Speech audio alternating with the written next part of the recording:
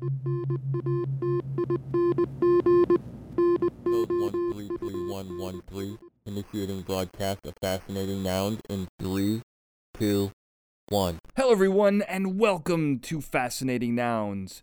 Now, if you are listening to this transmission, we are still the galaxy's most trusted source for incredible people, places, things, and ideas.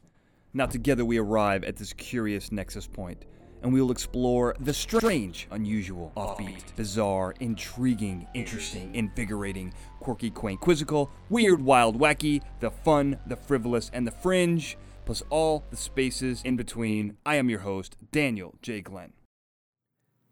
Hello, Fascination. Welcome to the show.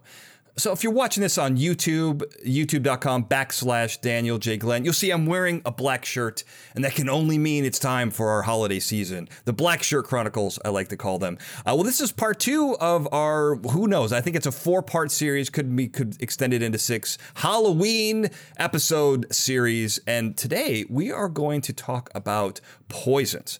Now, longtime listeners of the show will know that I've had several episodes about poisons, which I'll reference in this episode, but this one is with Dr. Neil Bradbury, who wrote a great book called A Taste for Poison, and we're going to walk through the poisons and how they mechanically affect people, which is pretty interesting stuff, and we're going to profile some of the people who used these poisons for their own nefarious means throughout history. So let's get right into this. Dr. Neil Bradbury, thank you so much for being on the show today. Well, I'm gonna let me verify some information with you. So you're UK trained. That's correct. From what I understand, you have degrees in biochemistry and medical biochemistry. Now, is there a difference? How much biochem's out there is what I'm trying to say. There's a lot. Part of my undergraduate degree included a lot of plant biochemistry.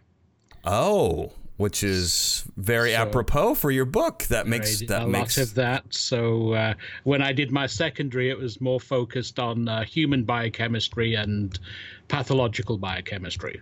Got it. Well, you know, it's kind of interesting because this book, A Taste for Poison, which is out now fresh for Halloween, you kind of take both of those into consideration. We're going to talk a lot about plant biochemistry and its effects on human biochemistry. But I imagine one thing that's had an effect on your biochemistry is moving from the UK to the States. You're in Illinois now. And that's where I was, that's the land of my birth. I am a Chicago native. Okay. So you're at Rosalind Franklin University, the School of Medicine and Science, correct? That is correct. Now, if my research serves, that is 3333 Green Bay Road. That is correct. Are you sure that's in Chicago? Technically, it's North Chicago. Well, I guess my question is North Chicago in Wisconsin? Because no self-respecting Chicagoan would be living on a street called Green Bay Road. So, well, you get a pass, but I imagine you have a lot of other natives who live on that same road. It is within Illinois. It's about 17 miles further north to get to the Wisconsin line. Okay, the great Cheddar Curtain, as they call it. Well, that's all right. Indeed. Well, I mean, you may not know. I'm sure you're a soccer, aka football fan, and not an American football fan. But you can get kicked out of the state for living on a road like that if you're not too careful. So just watch your step up there. Be careful who you root for. It's the Bears, not the Packers. Just when it's football season, so want to keep you. I avoid that by being an Alabama fan.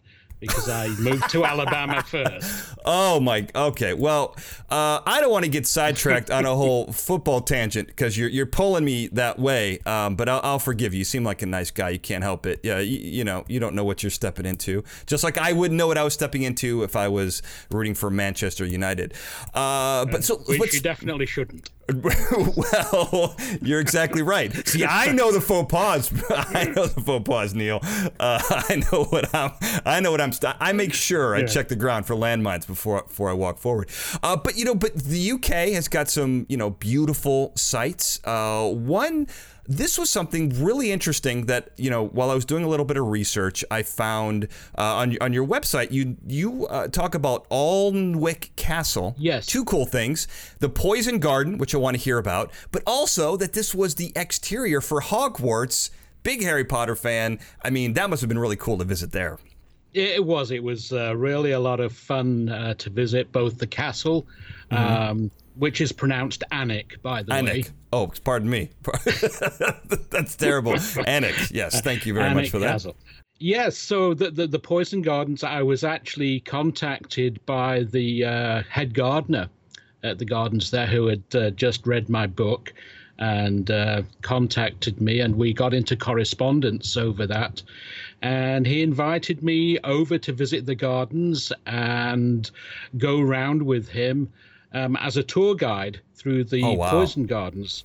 That's cool. So I was over there this August as an honorary tour guide, and I have a little certificate to show that. Oh, pardon me. Oh, you're official. So I'm official. Yeah. So that was a lot of fun. I spent 2 days going around the Poison Garden with the tour guides there, going through the different plants and what they did. And I guess it's something I am somewhat proud of it in a dark way, that I had only 4 people who fainted during the talks. Oh, wow. Out of boredom or out of what, for the heat, or which was it? Well, I'm going to decide it probably wasn't boredom, hopefully. Sampling the wares of the garden? It could be anything, Could be anything.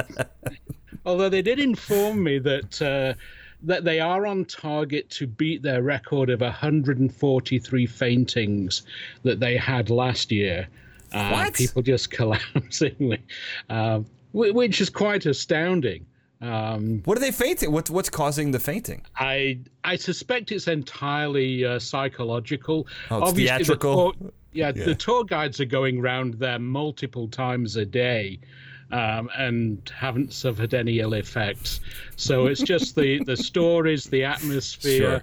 Yeah. So it was quite interesting that people actually did succumb to the nature of what was going on. So, I mean, is swooning, is that big? Is that making a comeback in the UK? Or what's, because it kind of went out of fashion in the 1800s, but could be it, maybe? Yeah, I think possibly the reason only 4 people fainted was there appeared to be a distinct lack of fainting couches provided for the public. Well, I mean, we need to rectify that. Now that you're an official tour guide, you got to say something. You got a little degree of power here, Well, it's your we'll duty. see how far that goes. It's your duty. We're gonna talk about that because sometimes the people in your book and the toxins in your book cause permanent fainting. And we're going to talk about them. So really, this is what I found so interesting. Two things I found interesting. Number one, I love in your book that you talk about the chemicals, like these notorious toxins like cyanide, strychnine, even some common ones like chlorine, the first chemical weapon, chlorine gas.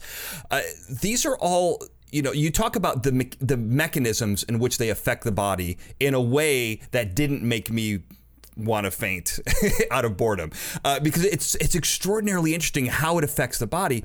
And the second thing I got after reading your book was that I have a strange fascination with poisons that I didn't realize until I started looking through all the other episodes that I had done.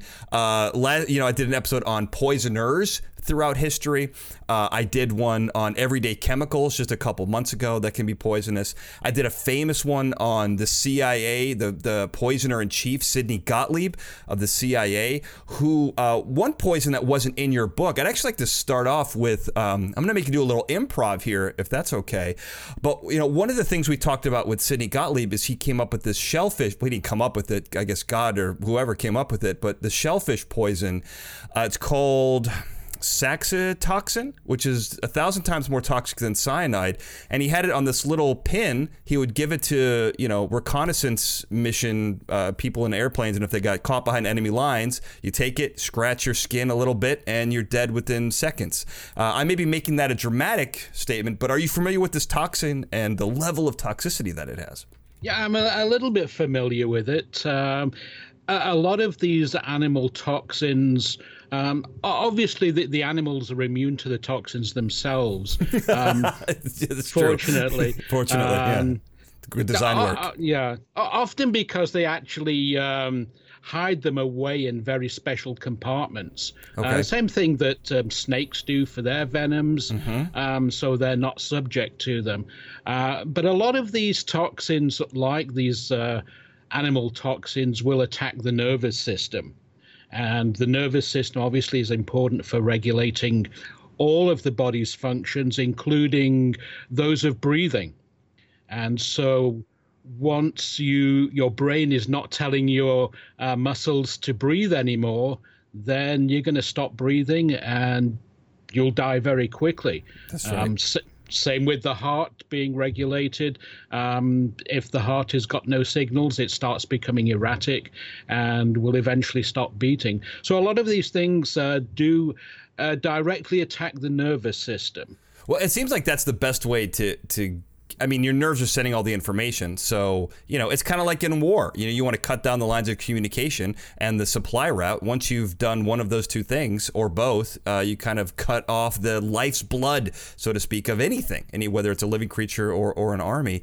And I cannot tell you why I got into poisons. This is actually a new fact when I was reading your book that I realized that I'd done so many on different aspects of it.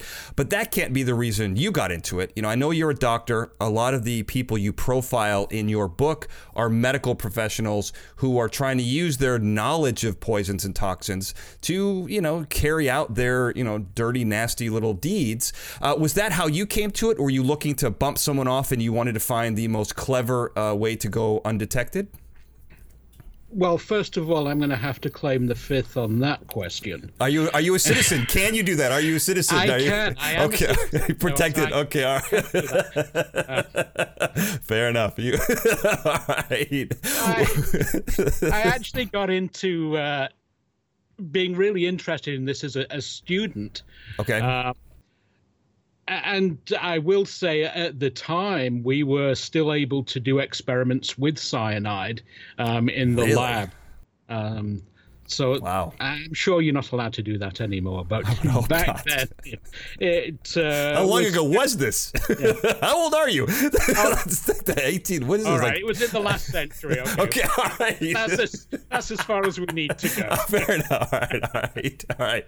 Yeah, it wasn't recent for sure. This is Wow. Yes. Okay, that's crazy. So you got to use. So you were able to use hands-on with some of these chemicals. Yeah, I did, and I think one of the things that really fascinated me is that a lot of the knowledge that we have now of how the body works has actually come about from doing experiments with poisons to dissect out exactly how different parts of the body work. Right. So they've been very useful. One particular, the poison from fugu fish, tetrodotoxin. Yeah. We know now completely wipes out nervous transmission. So you can actually figure out if a response in the body is due to nervous input or it's a hormone that's affecting that system. Oh, interesting. We wouldn't have been able to figure that out without tetrodotoxin. Yeah. So a lot of these poisons are actually very useful experimentally and have helped us tremendously in figuring out how the human body works. And by knowing that, we're then able to use drugs to rectify many of the problems that otherwise we wouldn't be able to take care of. Sure. Well, there's this great quote from I cannot pronounce anything. Paracelsus, full name. So he said that the dose makes the poison, which is kind of what you're talking about here, which is super interesting. And I want to say that his full name is Philippus Areolus Theophrastus Bombastus, which is great. Von Hoffenheim. That seems extraordinarily European, but Paracelsus seems Greek. But I don't think either one of those are true. Well, that Paracelsus was a nickname he gave himself to actually build himself up, to align himself with other famous physicians of the past. It's marketing, so it's just marketing. So it really was an early marketing tool, so there's nothing new. Yeah, I call myself the Funk Lord, but I haven't quite gotten on the level that he has. But you bring up kind of some interesting points here that I want to go back to. This study, you mentioned the tetrodotoxin. which I've always been kind of fascinated with that particular toxin, because it's part of, the zombification poison, and some Haiti Haiti voodoo rituals. I did a whole episode on voodoo magic and Haitian rituals, which is, really interesting stuff, and learning how it works is kind of cool. And then you mentioned the experiments on humans. I don't think you were working with the Nazis back in World War II, at least I hope not. But I do know that Project Paperclip, when we brought a lot of scientists over, you have all of these experiments that were done on humans that I think the American government was kind of like, well, you guys kind of did the work with cyanide. Yeah, a lot of experiments with cyanide, other poisonous chemicals. We got chlorine, its effects on prisoners and humans. Why would we want to throw that information out? Let's hang on to it, bring you guys over and learn from it. And the terrible thing is, you kind of do. You kind of learn all kinds of, effects on the body. And I'm guessing from what you're saying, you can then take that information and then turn it to the good and find out ways that it actually helps humanity and humankind. Yeah, there's nothing intrinsically good or bad about the chemicals. Right. You mentioned chlorine. My grandfather happened to be gassed by chlorine in the trenches in the First World War. Wow. And he suffered the rest of his life with lung problems. So that's really bad. But at the same time, chlorine has been used diluted in water as a bleach. That has killed many bugs and saved many lives, being used as a bleach and disinfectant. So it's really how it's used and who's using it and what the ultimate goal for using that chemical is. Right.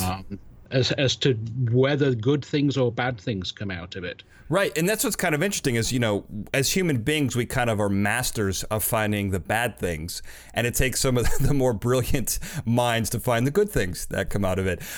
Chlorine is interesting. You mentioned that your grandfather was gassed by it. It's pretty horrible. From what I understand from reading your book, chlorine gas dissolves in water, and by water, the liquid in your mucous membranes, your lungs, your eyeballs, and creates hydrochloric acid, which I think slowly dissolves you from the inside out. Am I being too theatrical with that statement? It's felt like no. Well, it's actually hypochlorous acid. It's not it's not hydrochloric acid. That's I thought it made both. No, different beast. It doesn't make both? No, it makes hypochlorous acid when it dissolves it in water. Okay. But what is really nasty about it, particularly if it gets into the mucus lining your lungs and makes acid there, is that it destroys the lining of the airways and the lungs. Mm-hmm. And what happens then is that fluid from the blood, which would normally be kept out of the lungs, starts seeping into the lungs, and you essentially drown it in your own fluids. Unfortunately, not necessarily very quickly. It can take a while of just slowly drowning, which makes it kind of nasty that you're slowly aware that something terrible is happening. You're not being able to breathe, and you realize, I'm not going to live much longer. You do paint a morbid picture, Dr. Bradbury. I think it must be all those Agatha Christie novels you read, which are you quote at the beginning of every chapter. So you've got quite a way with words. But this is, some of these things are pretty insidious. With the story that goes along with chlorine that I thought was really interesting. I actually had to look up bleach because I wasn't sure what was actually in bleach now that you've mentioned it. And I was like, what, is chlorine in bleach? Yeah, I guess so. But you talk about this nurse who was injecting bleach into patients' dialysis lines. And this was crazy to me because bleach apparently breaks open the red blood cells. What it does, it seems to me, you can tell me more technical terms, but it seems like it shreds all the different cells that are in your blood and just creates long, like, protein strains that look kind of like, celery almost. And it just clogs everything up, makes these big clots, and that's how you end up dying. And actually, they found one in one of the lines in the dialysis machine, which is gross. Horrible story. This is one of the people you profile. Yeah, so it's interesting because if you can pair that to using chlorine as a gas, because obviously that gets into the lungs Right. and causes you to die in one kind of way. But in this case, it was injected into the dialysis line, so directly into the blood, and actually killed people in a slightly different way. I mean, it still destroyed all the red blood cells. And obviously, if your red blood cells are destroyed, you can't carry oxygen around your body. But all the proteins that were present in those red blood cells start to aggregate. If you think about going from the white of an egg when you first crack it to when you cook it, it becomes hard and stringy. That's exactly what's happening in a different way. In this case, with a chemical, it's just causing all the proteins in the blood to coagulate and clog things up, and you can't carry oxygen, and the blood can't do its job, and everything gets clogged up, and unfortunately, people did die. Well, this one's kind of interesting. If I'm remembering the story correctly, this particular nurse, I mean, how I believe it was a she, correct? This was yes. How she got caught was a couple of other patients watched her take a bucket of bleach and just fill syringes, but like looking around her like, hey, is anyone, like out of a murder mystery, and then they watch them inject into the lines, and they're trying to flag someone down like, hey, I mean, that's a pretty scary scene. You could be next. Yeah, it is bizarre that, obviously, again, the bleach was useful because it's used as a disinfectant, and so you have to make sure all the equipment is sterile before another patient comes in. Sure. So there was lots of bleach around. But yeah, that's the strange thing, is that she was actually witnessed doing it, but nobody believed the patients who were seeing it until, strangely enough, people started being rushed to hospital, people were dying, and the police eventually got called in, and for a long time, she denied it, that she did anything wrong. Yeah. But finally confessed, and is now obviously in the prison in Texas now. Well, it was funny. Some of these people I looked up just to see like what they were, what was going on now. And that particular murderer looks like someone I used to work with. Who wasn't very nice, so no surprises there. Maybe who knows what's going on. So I want to talk about another one. Strychnine is one of the ones that's in your book, and this one was kind of interesting for a couple of different reasons. But the first was, I believe you talk about how it was used as a pick-me-up in the 19th century, and this is this. Whenever I look throughout history and look at tonics and, even some of the snake oil that people were selling, but doctors were selling all sorts of really just great little tonics back then that had cocaine in them, morphine, they were really going into the good stuff. Yeah. And, Coca-Cola was caffeine and cocaine. I mean, that's what it was, and strychnine was kind of used in that, I believe it was used kind of in that vein, no pun intended, but also, this is one of those things where I believe the lethal dose is so close to the helpful dose that it's kind of why it stopped being used as from medical purposes. Am I kind of right? Yeah.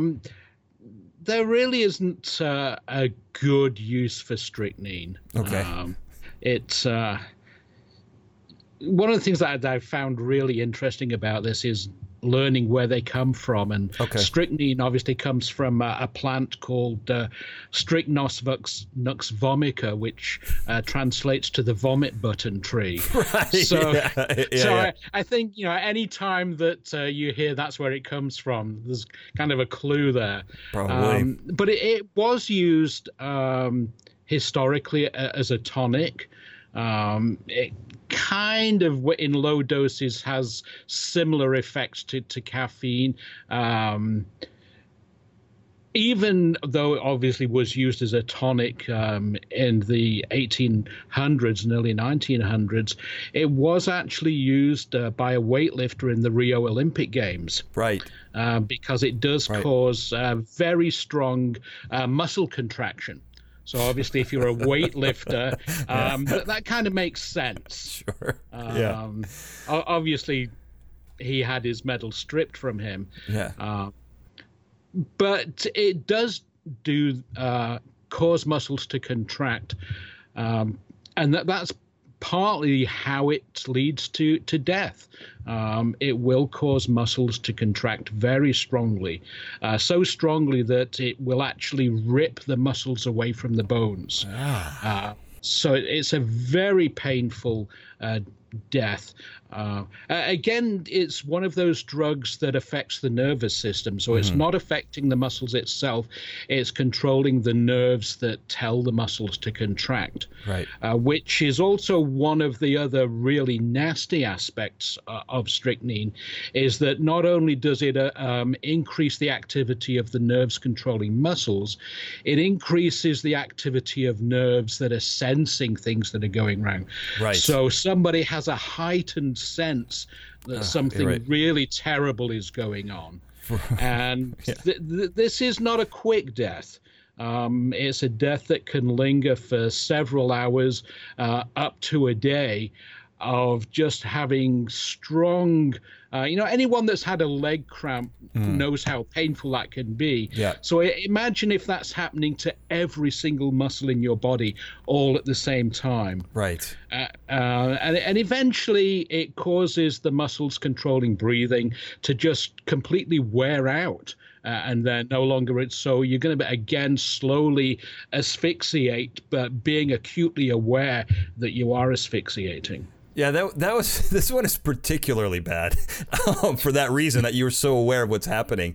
And I believe you talk about how the muscles contract so much and the back muscles are so much stronger that people actually go into an arch where they're basically on the top of their head and the the balls of their feet or something like that. Like, it's pretty brutal.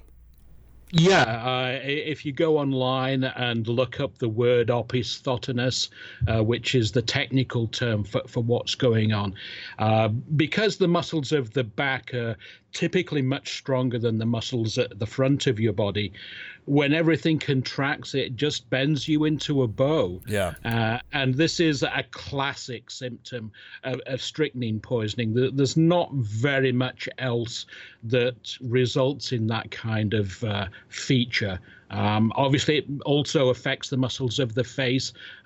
So people affected with this have a very pronounced grin, much like the Joker. Right, yeah.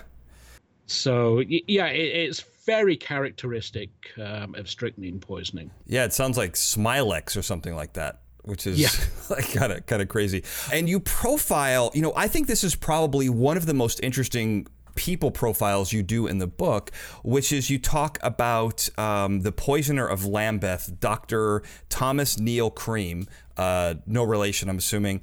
And the first name anyway. But this is crazy. This is going on at a time in the UK.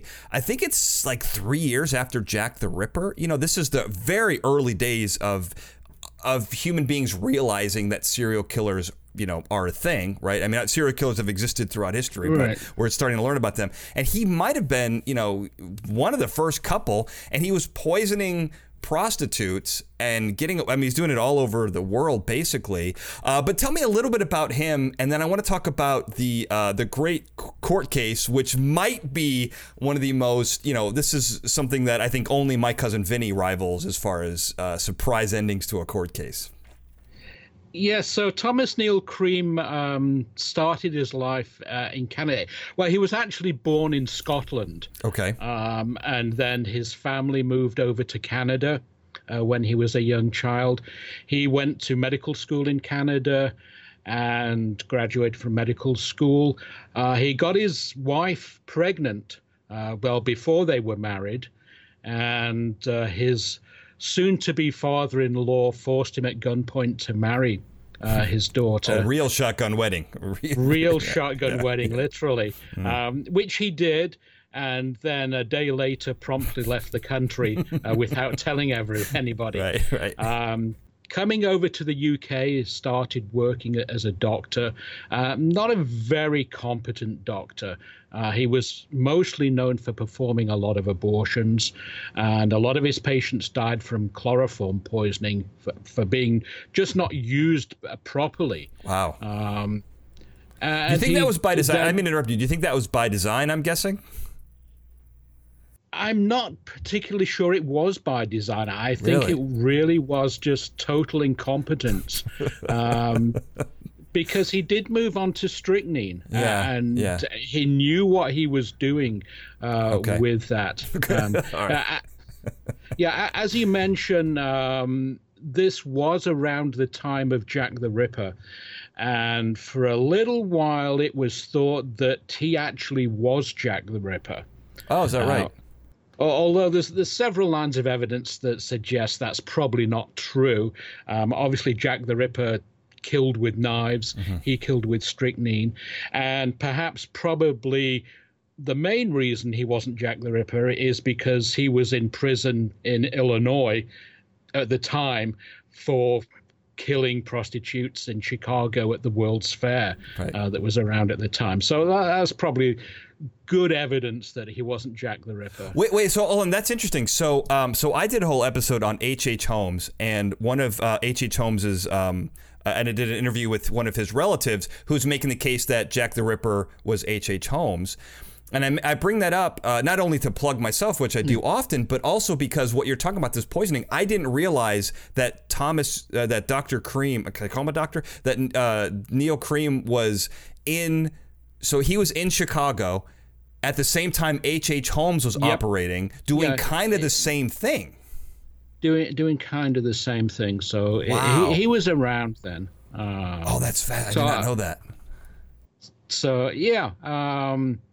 He actually eventually did set up shop in Chicago as a doctor, and there was a railway worker just outside of Chicago who had developed epilepsy. Okay, right. And at the time, going back to the patent medicines, you talked about the snake oil before.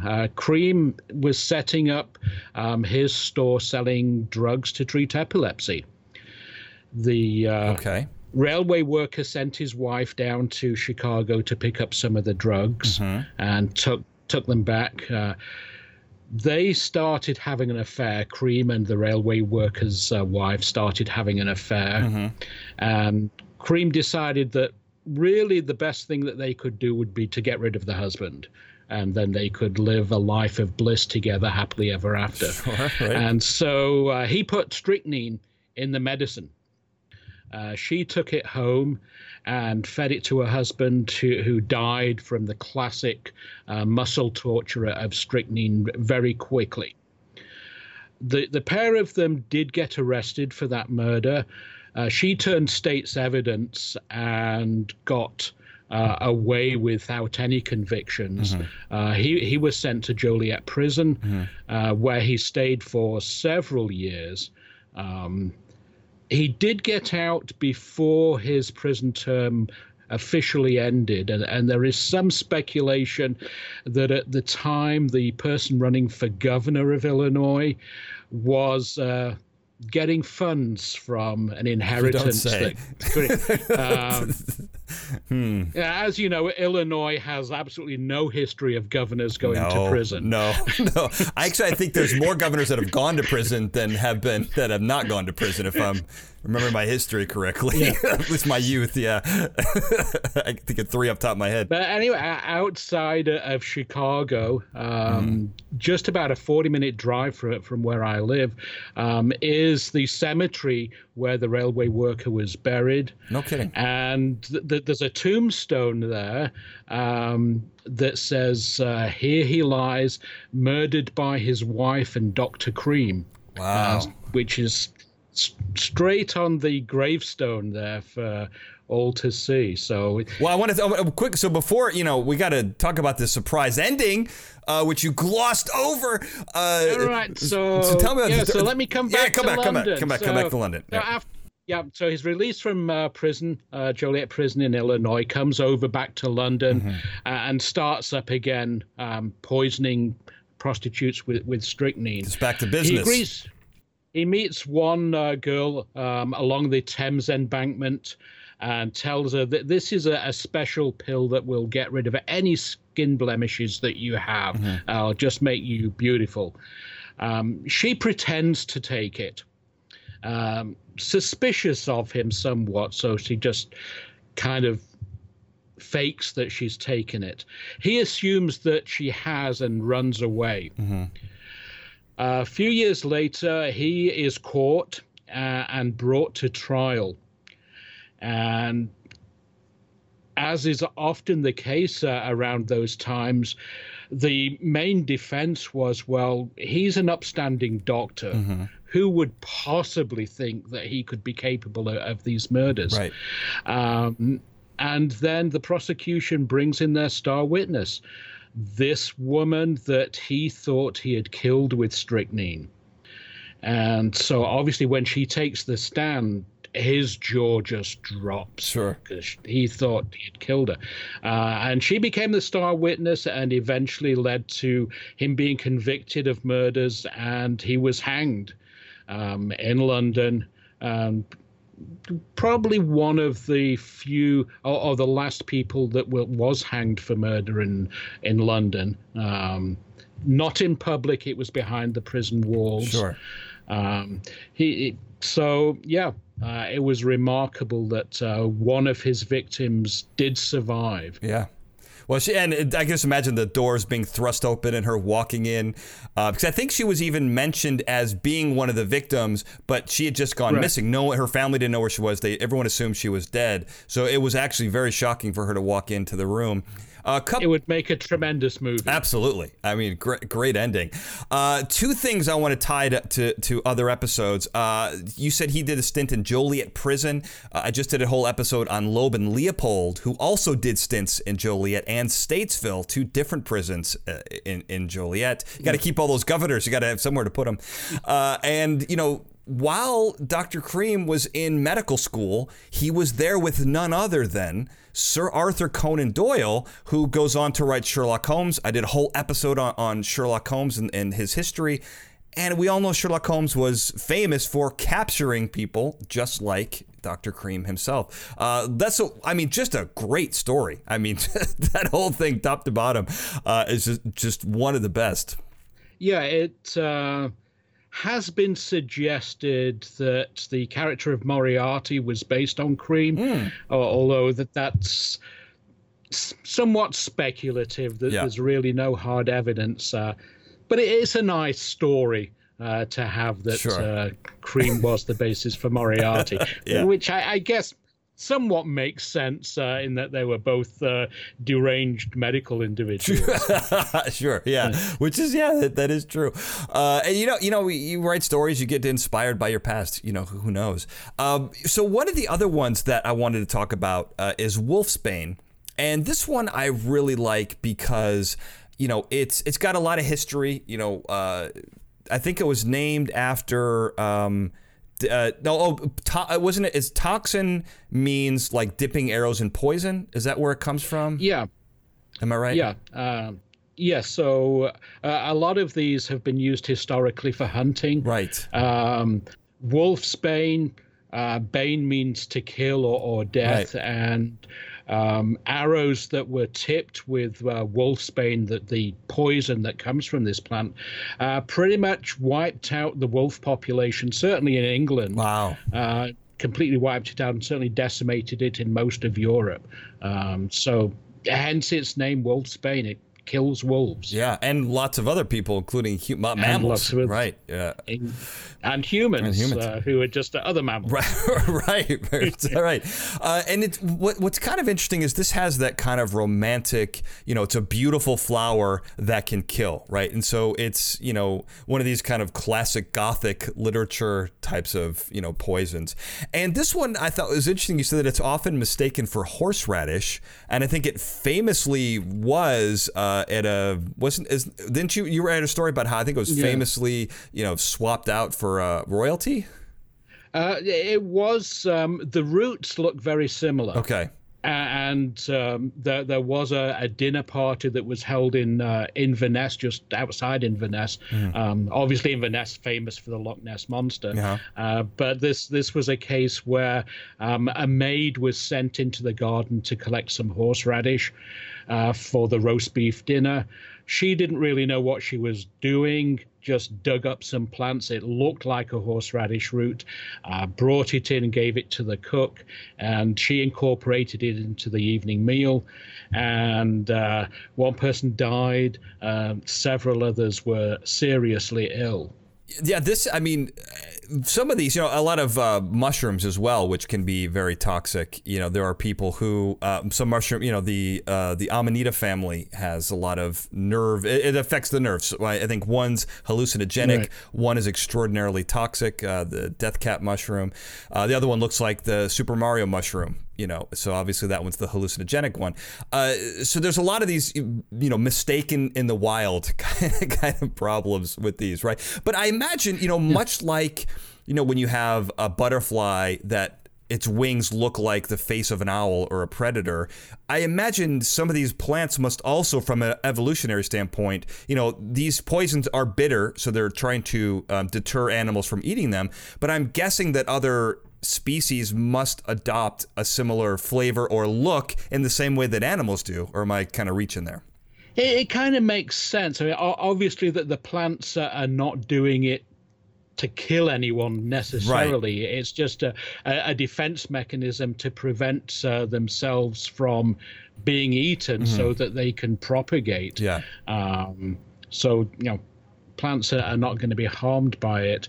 I'm not aware of any plants that have assumed that persona.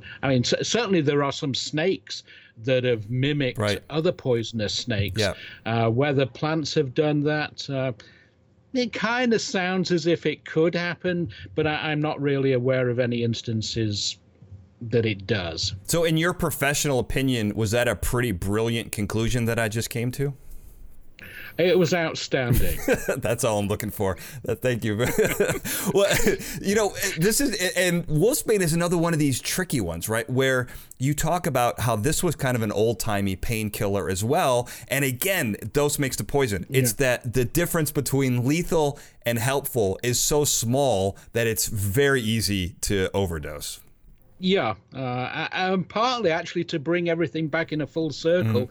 As I mentioned, when I was an undergraduate, I did my undergraduate studies at the University of St Andrews in Scotland. And I was actually back there just this past summer, wandering around the campus. And what did I see growing in the gardens there? Wolfsbane. Really? Are you serious? On purpose or accident? No, on purpose. It doesn't go necessarily by that name. It goes by a much nicer name, Monkshood. Sure. But yes, it was absolutely growing there. So I found that just a delight to see that it was being cultivated back at the university where I started my interest. Right. That is pretty cool. And you talk about, in that particular, in the story you talk about for wolfsbane, I have to say, there's this hilarious description. It's page 101 for people who are following along at home. Buy the book, A Taste for Poison. You talk about how there's a guy named Dr. Stevenson who's an expert in detecting alkaloids.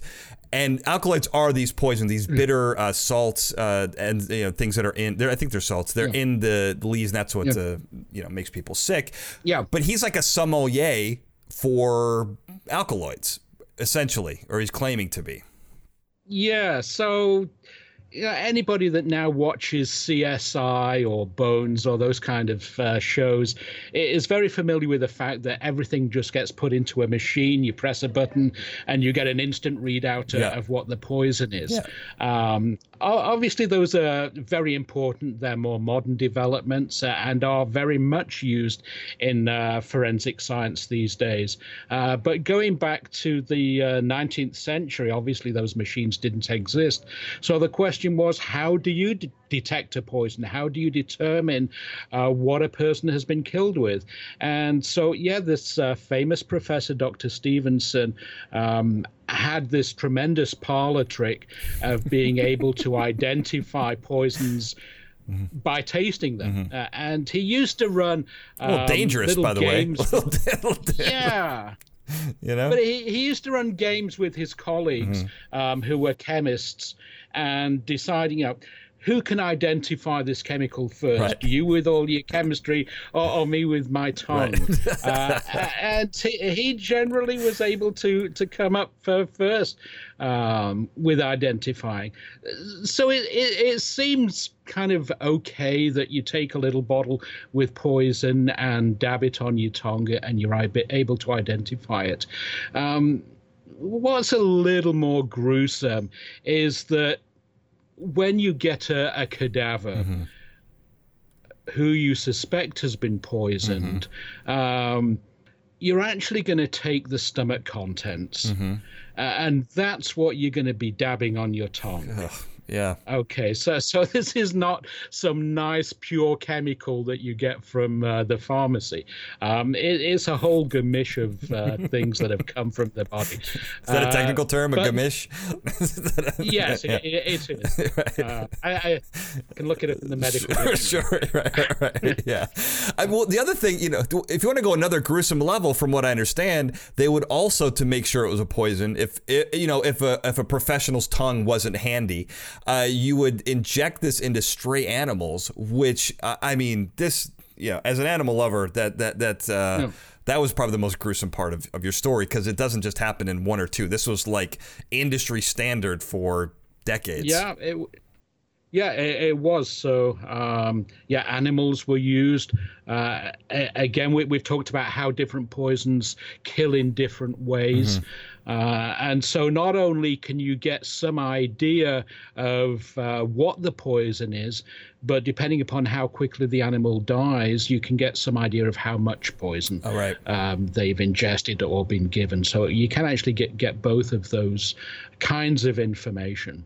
No, it's unfortunately we have moved on from there, so we don't use animals at all any longer in detecting poisons. Do you think there's anyone still around who does the tasting trick? Do you think there's anyone who does that anymore? I suspect there's got to be one guy doing it, right? There probably is. Yeah, I mean, we are scientists. We are naturally curious, and I'm sure there's somebody that's. It reminds me of the story of the tombstone of the guy that wants on his tombstone, I thought that would work. Yeah, that's good. I just imagine, the UK, I'm not saying anything new here. The UK, you guys kind of love, the eccentric people, right? The US has no shortage of eccentrics as well. So there's got to be someone out there who has read this story and is, still dabbing poison on their tongue to check it out. There's actually people in Japan with fugu fish who actually pay good money to have tetrodotoxin. Really? The chefs have to be certified by the Japanese government to get it from the fugu fish, and the point is that just that little bit amount causes a tingling sensation on the lips where the nerves are deadened. So there's a whole culinary industry, particularly in Japan, of people who are taking tetrodotoxin. Wow. Well, I think there's a famous Simpsons episode where he went to a sushi restaurant where someone had to cut out. I mean, it's basically based on that. I think it was the pufferfish who had to cut it out. But yeah, so it's out there. People love pushing the boundaries. I think even one of the, I don't know if we talked about it, but there's a culture who would eat a poison routinely. I have it on the tip of my tongue. No pun intended. What was it? It was is it arsenic? No, it's not arsenic. The arsenic eaters from Austria. Yeah, so these are people who actually can ingest pretty sizable amounts, which was interesting because I know that there were certain, kings who would take small amounts of toxin and venom and poisons to get their body used to it so that they couldn't be poisoned. I know that that's possible, but with some of these, because they affect the synapses and those enzymes replace bodily enzymes and cause all sorts of havoc and chaos. This one surprised me that you could actually get your body used to it. It's actually not as impressive as it sounds, mostly because behind the curtain, you're destroying the mythos. Yeah. So they were actually eating large chunks of this, and it was actually going straight through their bodies with very little being absorbed. Oh. So it's a little bit of a con trick, but some of it was absorbed, and it does appear to increase the amount of red cells in the blood. So obviously these people from the Styrian Alps all appeared very healthy, very robust and rosy-cheeked. Probably one of the interesting things that most people don't realize is that up until a few years ago, every single chicken that was sold in the US was actually fed arsenic. Really? To kill it? Is that how they killed it? That's not how they still strangle it, right? To make the meat nice and pink and plump. Wow. And that was only up to a few years ago. It is now banned. But that's actually one of the things that we're still not really sure about, is that if you completely remove arsenic from the diet, it actually makes you ill.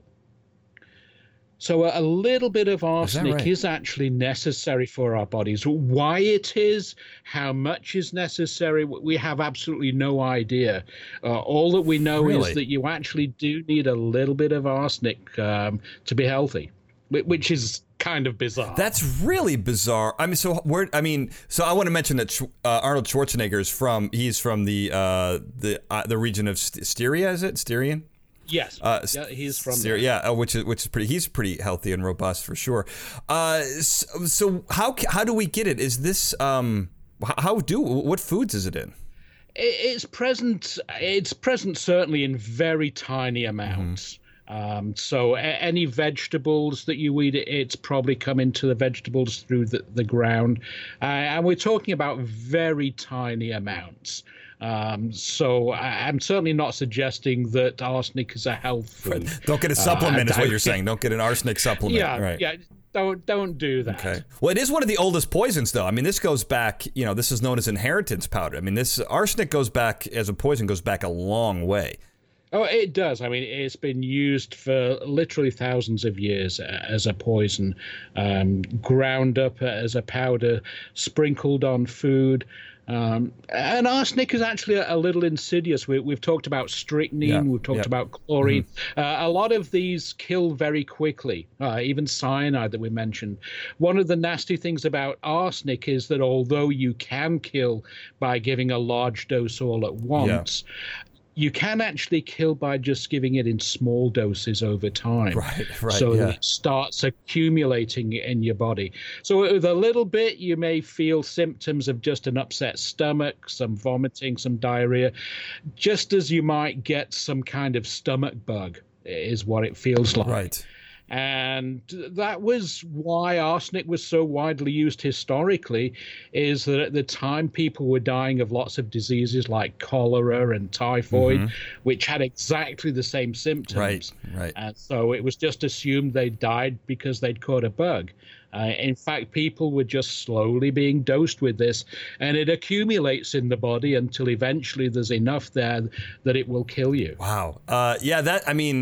One of the things you mentioned about arsenic is that it actually kills off the bacteria that would decompose you. So some of these arsenic eaters, they would die and they were mummified.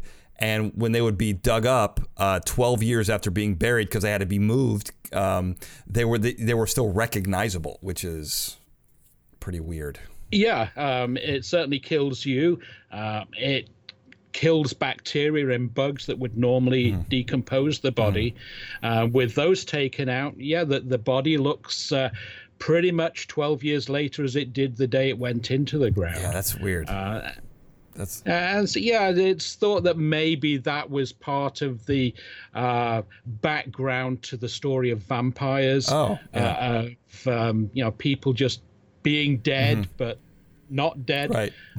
You know, Sure. whether that's true or not, but I don't think it is thought that. You know, I don't know, but I don't think it is. But it could be. but that may be where the story arose from, is from people who were arsenic eaters and being exposed to arsenic over their entire lives. Right. Well, one of the things I want to make this kind of interesting connection, because talk about being exposed to it over the course of your lives. There are two pigments that you mentioned, and I want to connect these because they're interesting. And arsenic is one of them. Arsenic is a component of Scheele green. This chemist discovered this pigment, and it contained arsenic. And I believe you talk about how in the 1800s, when gaslighting comes to people's homes, this is an extraordinarily bright color. It's used in wallpaper, and the wallpaper was put. They used flour and water. Very simple glue, and the mold would metabolize the arsenic in the pigment and create arsine gas.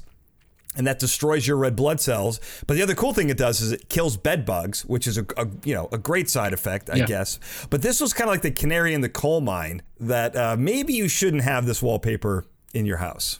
Yeah, it obviously at the time, we're moving away from candlelight in houses to gaslight, and so people are able to see during the evenings, and so you want to show off your home, and the best way to do that is to have really brightly colored wallpaper.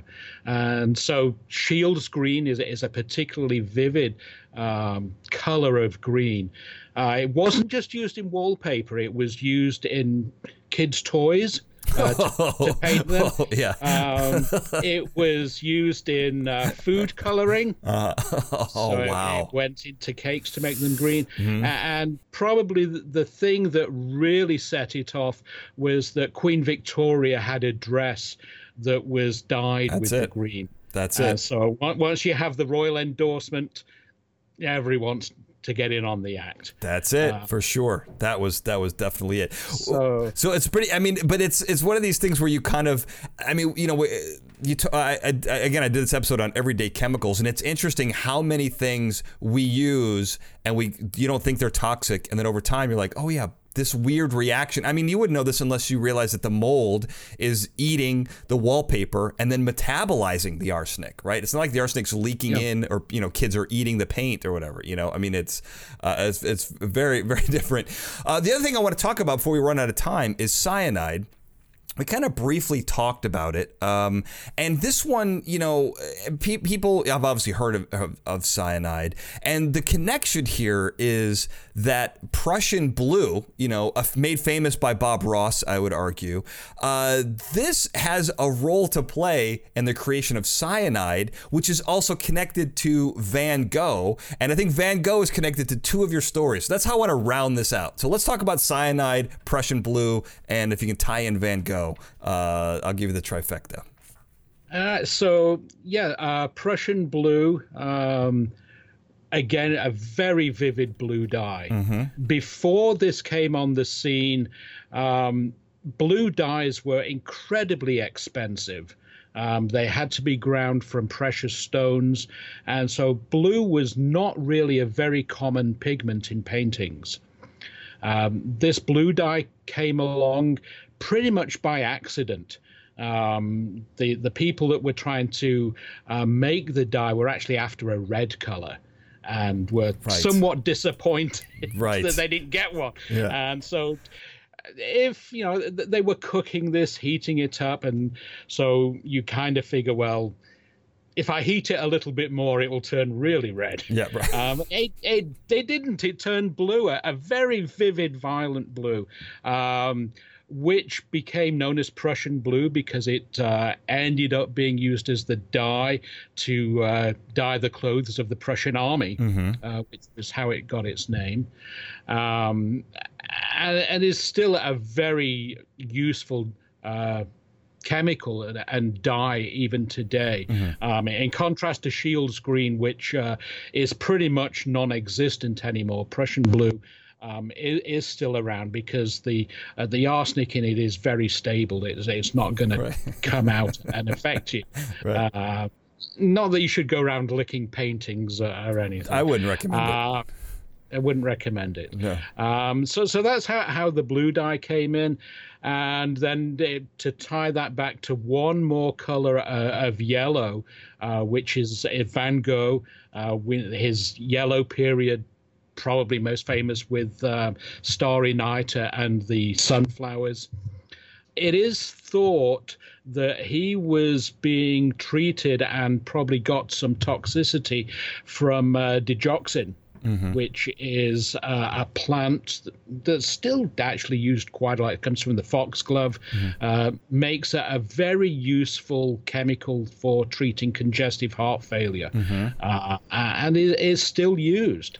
Right. But it has this little side effect of altering your perception of color in your eyes. And it gives everything that you see a somewhat yellow haze. And it's thought that at the time, Van Gogh was actually being treated by his physician for heart conditions and was given digoxin from foxglove. And this caused him to now suddenly start seeing everything with a slight yellow haze, which moved him into his yellow period and painting everything yellow. Right. Well, and Starry Night, I think in your book you say that the yellow halos around the stars may have been caused by this. And to bring it back to the Prussian blue, you know, you talked about how they wanted a red dye. I think it was basically a chemist was ripping off a cheap artist, which is how they created this color. But it made that blue very affordable. And you make the argument in your book that Starry Night wouldn't have been possible without that innovation with that blue color. So both, you know, so cyanide and foxglove, these two horrible toxins, have a role to play, a very important role to play in Van Gogh creating what is my favorite piece, Starry Night. That was my fact of your book. Well, as long as you got something out of the book, and indeed, I think the world is certainly better off for having Van Gogh paintings in it. There's no doubt about that. Sure. But yes, you're absolutely right. Without these dyes that are based upon toxic chemicals and poisons that Van Gogh was experiencing at the time, we may never have had those paintings around. It's true. I mean, it's kind of crazy how the world works, you know. But yeah, that was, you know, I thought that was extraordinarily interesting, and you can find all of this in your book. A taste. Is it a taste for poison? A taste for poison. A taste for poison. A taste for poison, available now. So how can people find this book? How can they find you if they want to learn more? But keep in mind, listeners, Dr. Bradbury is not going to give you any sort of advice on how to procure these or to make the perfect crime. I don't believe so. Right? Is that right? That is correct. In fact, my publisher made me put in a disclaimer that this was not meant to give the pros and cons of any particular poison. Right. Which you do, though, in the back of your book, in your appendix. Spoiler alert. Yes. You do actually do a pros and cons list, sort of. I was made to put that in by the publisher's lawyers. Right.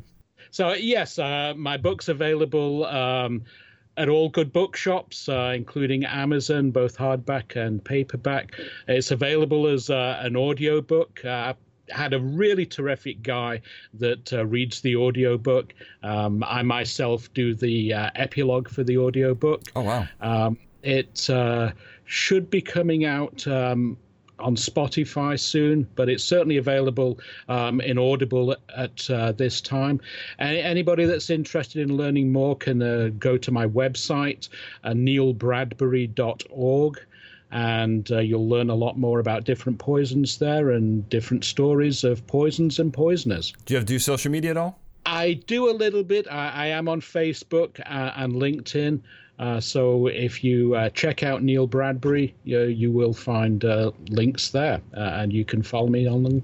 One quick question for you, Neil. Do you have time to stick around? I wanted to get to ricin. There's a great story, two great stories about it, and it's readily available, like all of your poisons. Do you have 10 minutes to do a quick? Absolutely. Perfect. Yes. All right, we'll do that. But until that point, check out Neil's book, A Taste for Poison. And of course, if you want to check out this show, go to fascinatingnouns.com. That's where you can find it. And of course, on social media, we are on X, formerly Twitter, at Fascinating Noun. We are on Facebook at Fascinating Nouns.